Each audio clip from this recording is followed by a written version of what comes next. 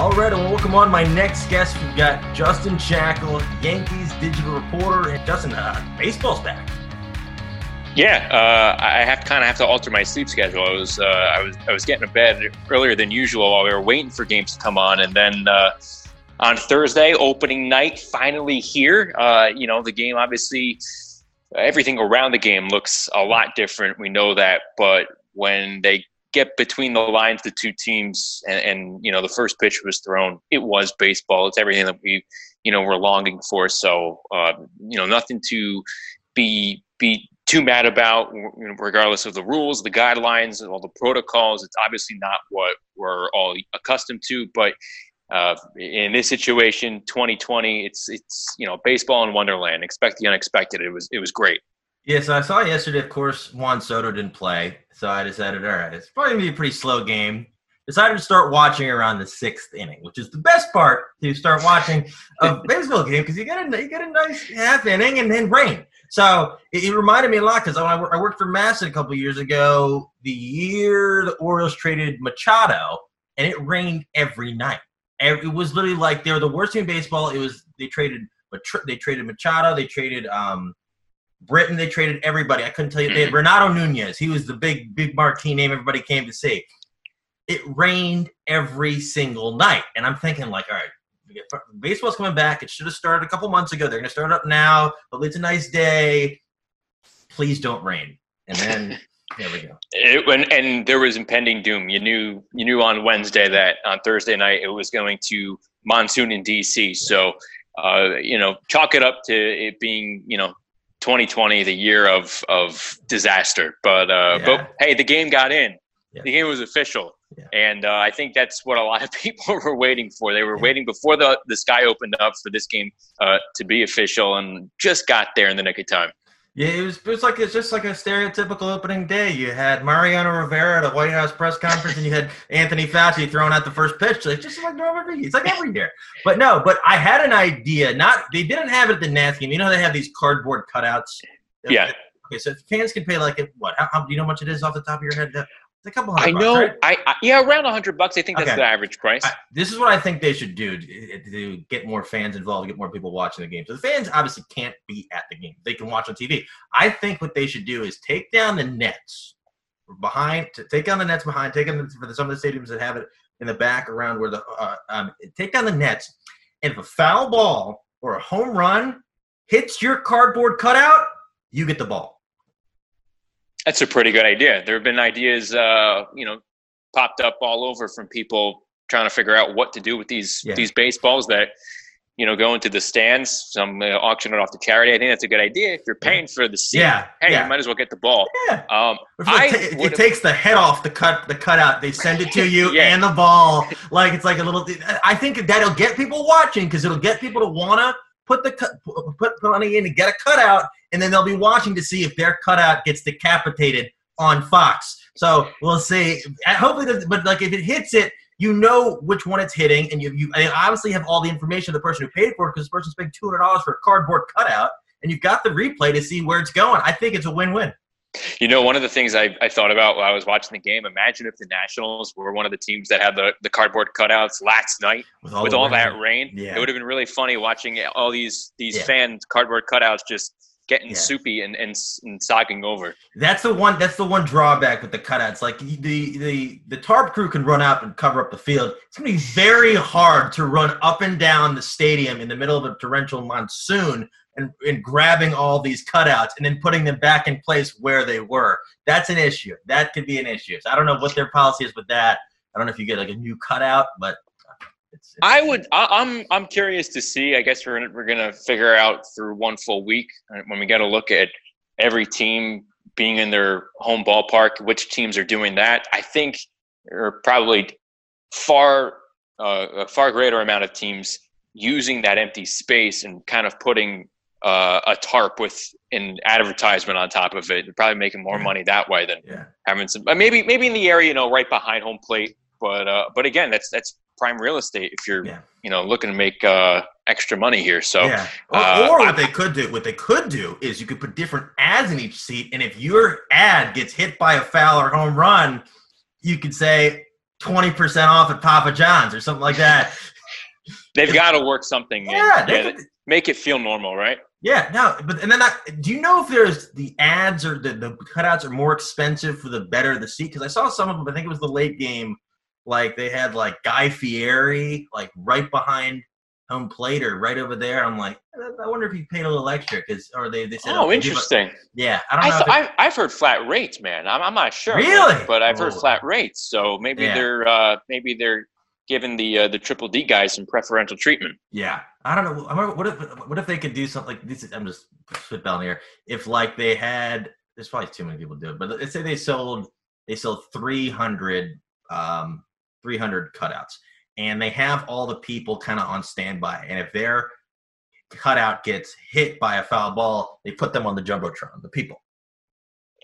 And they have to go on the game broadcast. Yeah, as well. So you got to be. So yeah, I don't know if they need to be prepped, but so that'd be. So yeah, but I just want rain, man. I want Nationals Park type rain, and see how durable these cutouts are. Yeah, they're not. Yeah, I can't imagine they're putting a top rate. It's cardboard. So yeah. No, it's wild. And then so baseball's coming back. Hopefully everybody can stay healthy. Blue Jays are finally picked a home. What are your thoughts on them? I say they finally settled on Buffalo, which is pretty close. Man, I feel really bad for them because even though Buffalo is a AAA ballpark, there's a stark difference between AAA amenities, major league amenities. You work your way up to the big leagues to have those certain, major league amenities. And if you're a big leaguer, you kind of get used to that because it's kind of gone into your routine. And, we're talking about things that are in the facility, in the clubhouse, different things that are in the athletic trainer's room. Maybe they don't have as many massage tables. And, that may seem they're breaking small. Them anyway. So in Buffalo, you have to that's break right. So. That may seem small in, the eyes of a fan, but I think that matters if that's part of your routine. If you're into the warm tub, the hot tub, the cold tub, vice versa. I don't know how many hot and cold tubs a AAA ballpark will have in Buffalo. So there's a lot of things that with them in Buffalo.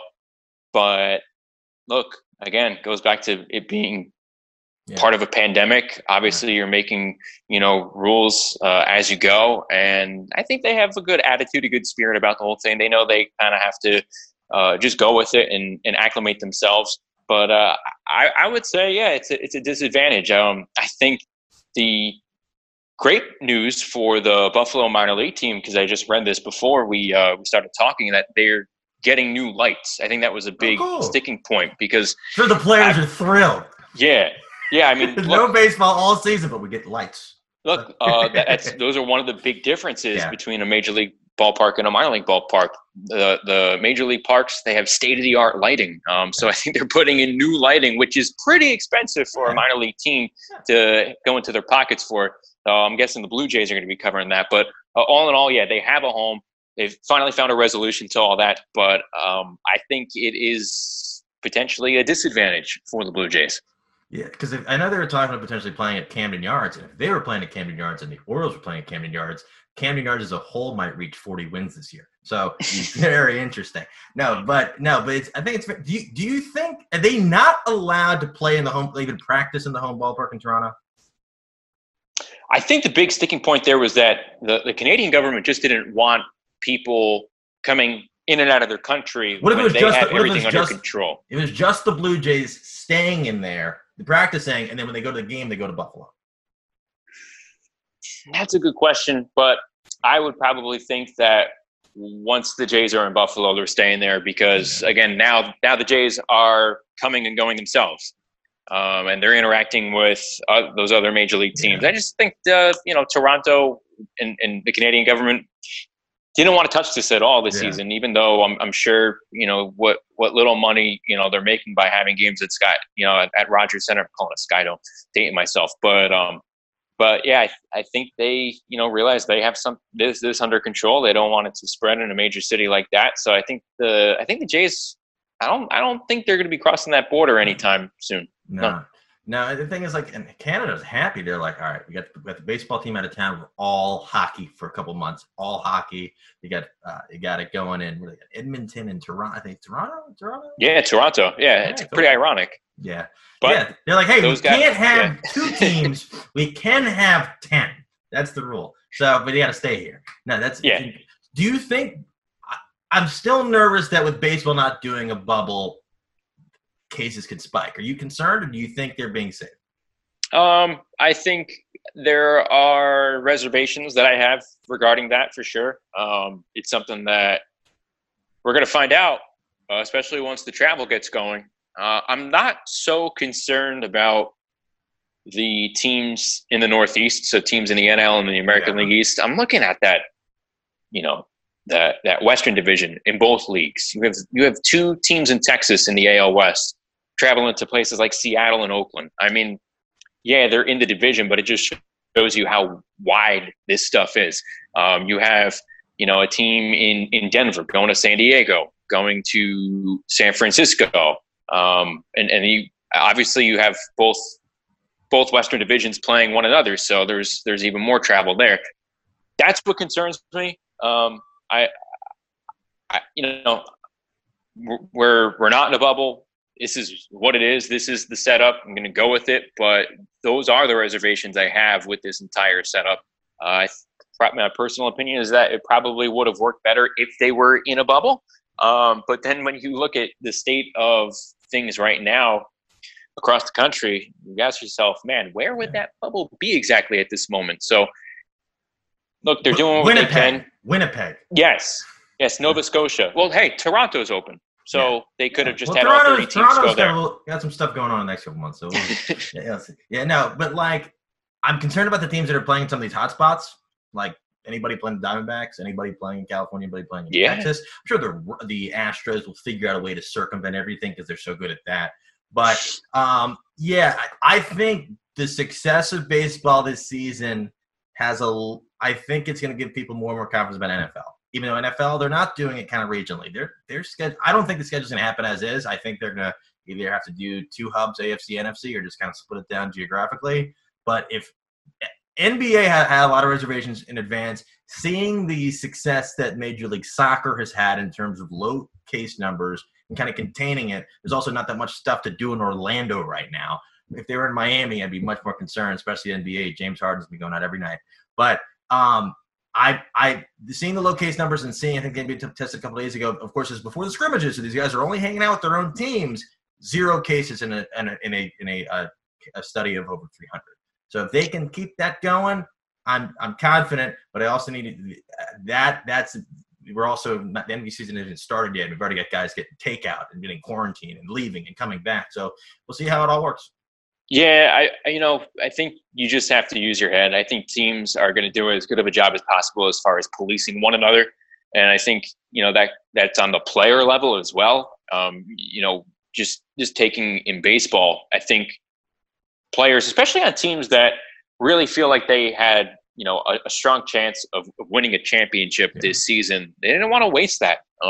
And I think a lot of clubhouse policing is going on now. Also, you got to take there's going to be an outlier in virtually anything. I think though the seriousness of all this is understood for the large majority.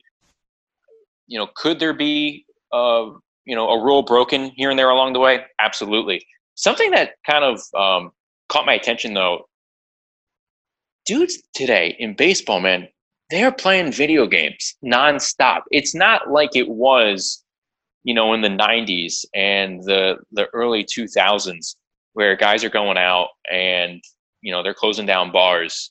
These guys are closing down their games in their hotel rooms. And I saw the Yankees traveling to D.C. on an Acela train, and I think it was Aaron Hicks. He had his whole video game set up on the train. I mean, that's like a 3-hour train ride, so to speak. But they spread it out, man. So I think as long as they have their video games, they're going to be occupied. And obviously that's going to be taking place indoors, insulated in their respective hotel rooms on the road. So I think video games are going to be playing a large part of these leagues coming through during this pandemic.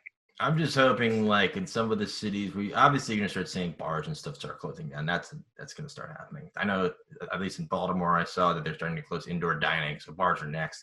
I'm just hoping in some of the cities that aren't as strict, that when there's more kind of, I'm trying to think of the word, there's more stuff to do. Even like if you're going to play Miami, even if the bars are closed, you can still go to the beach. Yeah, you can still do a lot of stuff.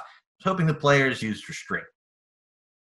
I think, look, you could say to yourself, man, do you really need to go to the beach right now? Do you want to go to the beach in this, small 3-4 day window that you are in Miami? Or do you want to have a ring for a lifetime or, have that opportunity to potentially play for a ring and have that last a lifetime? So again, it's all about using your judgment. And I think the most disciplined teams are going to be the ones that are at the top, even with these expanded playoffs now. When we're talking exclusively about baseball, I think those teams that are the most disciplined are going to have an edge because it's a mindset. What were your thoughts on the expanded playoffs when they put it in action?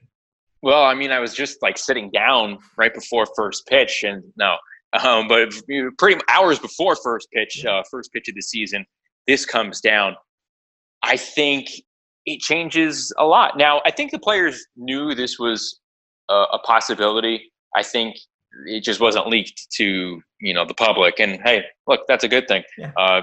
When you compare it to all the labor disputes earlier in the late spring and summer. But as far as the layout goes, man, I think the elite teams now have a huge piano hanging over their head because the 60-game season, yes, every game matters, but if you are a good team, if you have talent, and if you kind of were pegged to be one of those teams that are going to be heading to the postseason during a 162-game campaign, you're pretty much a lock. The problem is if you are one of those elite teams, the Dodgers, the Yankees, the Astros, put the Rays in there, the Braves. If you're any one of those teams and you win your division, or if you're that one seed that's taken on the 8th seed, and you have home field through those 3 games, you can still get beat because a 3-game series is so short. If you're, take example for the Yankees, and say a team like the Texas Rangers,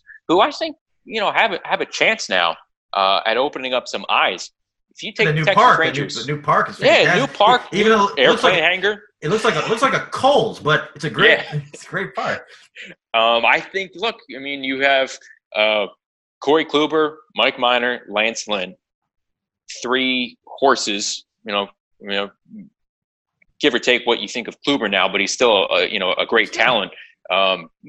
Right there. If you get beat by Minor and Kluber in 2 games, your season is over. So, do I like that aspect of it? Not really, but it'll certainly make things more exciting.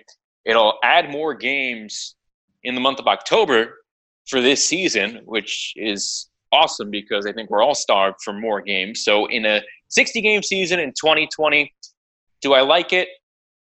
I think I have, I don't have both feet all the way in, but I do like the fact that there are going to be more games. Would I like this in a 162-game schedule? Absolutely not. But I do fear that if they're trying it now and the TV networks like what they're getting, and what they're getting is money, it's going to become an inevitable reality for a 162-game season down the line. So with the reduced season and expanded playoffs, the Orioles only win about 40 games a year. So they were my deep sleeper coming in, even though they normally have about 100 more to play. So now they've got a little bit of a cushion.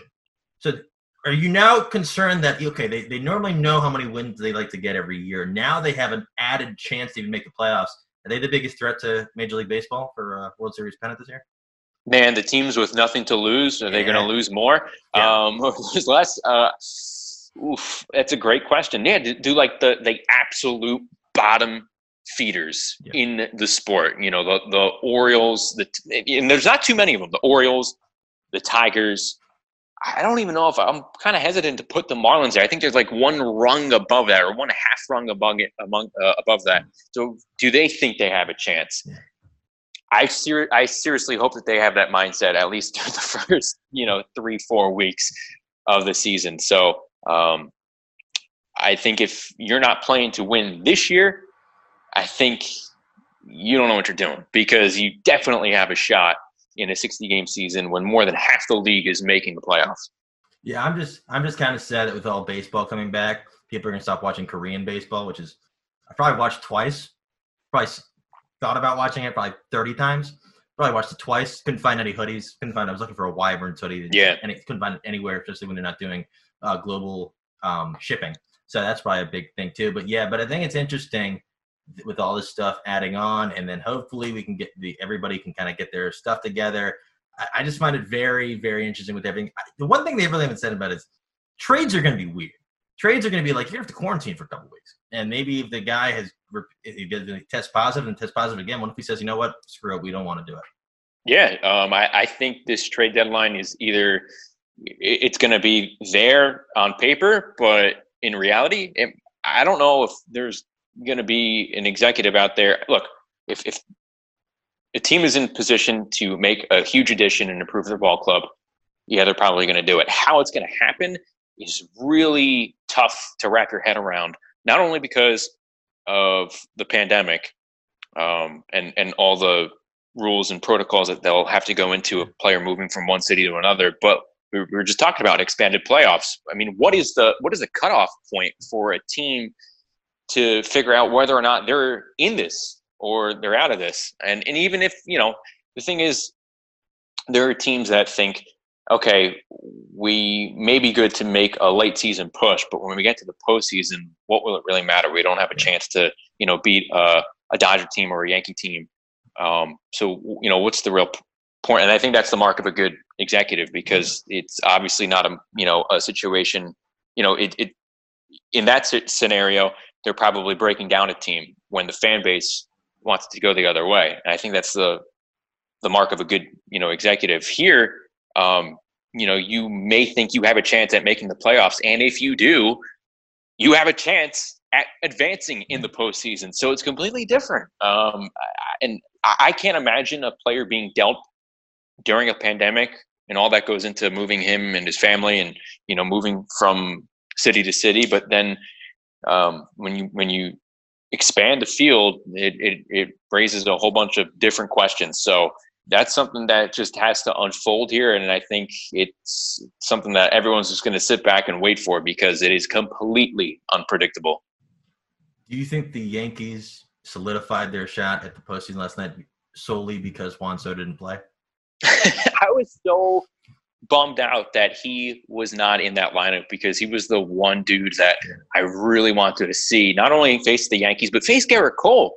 In his Yankee debut. He could have in October. Garrett Cole said, I wanted to see that. I wanted to see the Soto stare from the batter's box, all the moves that he makes in the box.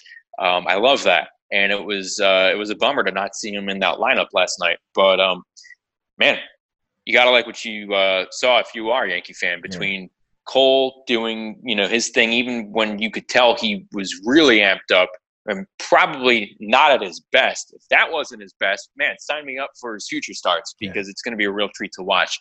But overall, he looked very good. His fastball definitely had life north of the zone, and he got some really big outs even when he was behind in the count. So it was really impressive to watch. He gave up that one home run and then retired 14 of the last, of his next 16. But I thought the lineup spoke louder. I think the cool part about the lineup last night, facing Max Scherzer, who could be a guy that I think he's one of the top pitchers in the game, but he worked a lot last year.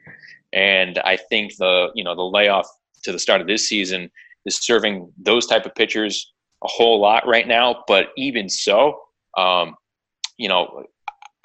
thought going into this season, when it was a regular schedule, that Scherzer may regress because of that workload. But last night, you saw him adjust his game based on this Yankee lineup that seemed pretty loaded. He wasn't throwing as many fastballs. He was really pounding his sliders. Sliders, terrific pitch.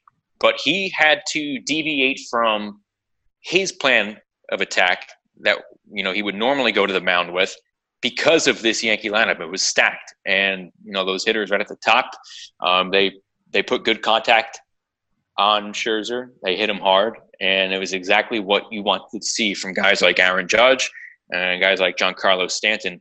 And when those two are contributing in big ways in the same game, the team just feels different.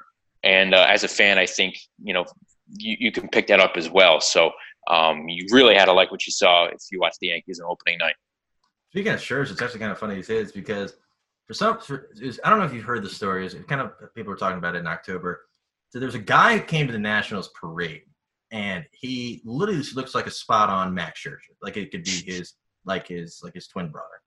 And people thought it was. So I think he probably had like the best day of his life. For some reason, he found me on LinkedIn, and he's been trying to promote his clout months later. I'm like, dude, you do look like Max Scherzer. But I don't know how I can help you. Like, we know you're not Max Scherzer now.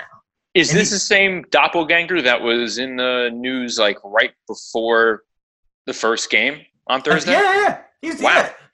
I'm like, it's July. Like, what are you talking? His 15 minutes had legs. Yeah, no, and they should do a 30 for 30 on his night. Because he probably had the best. I don't even know. Like, I'm like, I don't know. This guy's fine. And the thing is, it's not like he's shooting messages on LinkedIn. It's not just he's like shooting messages. He's doing the in-mail, which he's paying to reach out to me. And I'm like, I can't help you. So it's wild. But Scherzer, maybe, I don't know. Maybe they could use him as a reliever. I don't know. We'll see. But I don't know how his arm is. But this has been a lot of fun, man. I really want to thank you again for chatting for a few minutes. And then for people that don't follow you on social media, how can they find you? It's really boring. It's just my name, my first and last. Justin Shackil, Shackil. Same thing for Twitter and Instagram. Those are the two spots that I'm most active on. So if you're into baseball, I don't even call it now, Eastern baseball this season in 2020, AL East, NL East, and you want to go for the ride there, I'm pretty active on Twitter. So thanks a lot, Zach. I appreciate the time. Absolutely. You on TikTok or not? I'm hoping TikTok goes along with 2020 when the year ends. I think it's great, but like it's too much for me. I have to admit, I downloaded it. Really? It's on my phone. I started to explore how could I potentially use this to my advantage. Yeah. And that mindset lasted all about 2 minutes. Yeah. And I haven't opened the concept. I like the concept because they're trying to. It's sort of like Vine, but it's just with these dances. Yeah. That they're like, oh, we got to do the challenge. I'm like, I'm out. Yeah, my account will be dance free once I get the hang of it. Yeah. So no, it's. Who did I see? Bill Nye is kind of keep me in TikTok. So Bill Nye is like he's posting stuff. I'm like, hey. Bill Nye's back. I don't know. I haven't seen him one of his videos since middle school. Now he's teaching people about everything. But no, this is Nye back on TikTok. Yeah, Bill Nye. 2020 just gets weirder and weirder. Funny thing about Bill Nye is he has a bachelor's degree. So I don't think people really realize. There's hope for us all then. Yeah. So it's Bill. What did they say? The best thing I said was it was like Bill Nye, the Bachelor of Science guy. So which is fantastic. But he's great. He's smart. He's great. But this has been a lot of fun, man. I just want to thank you again. Thank you, Zach. I appreciate the time.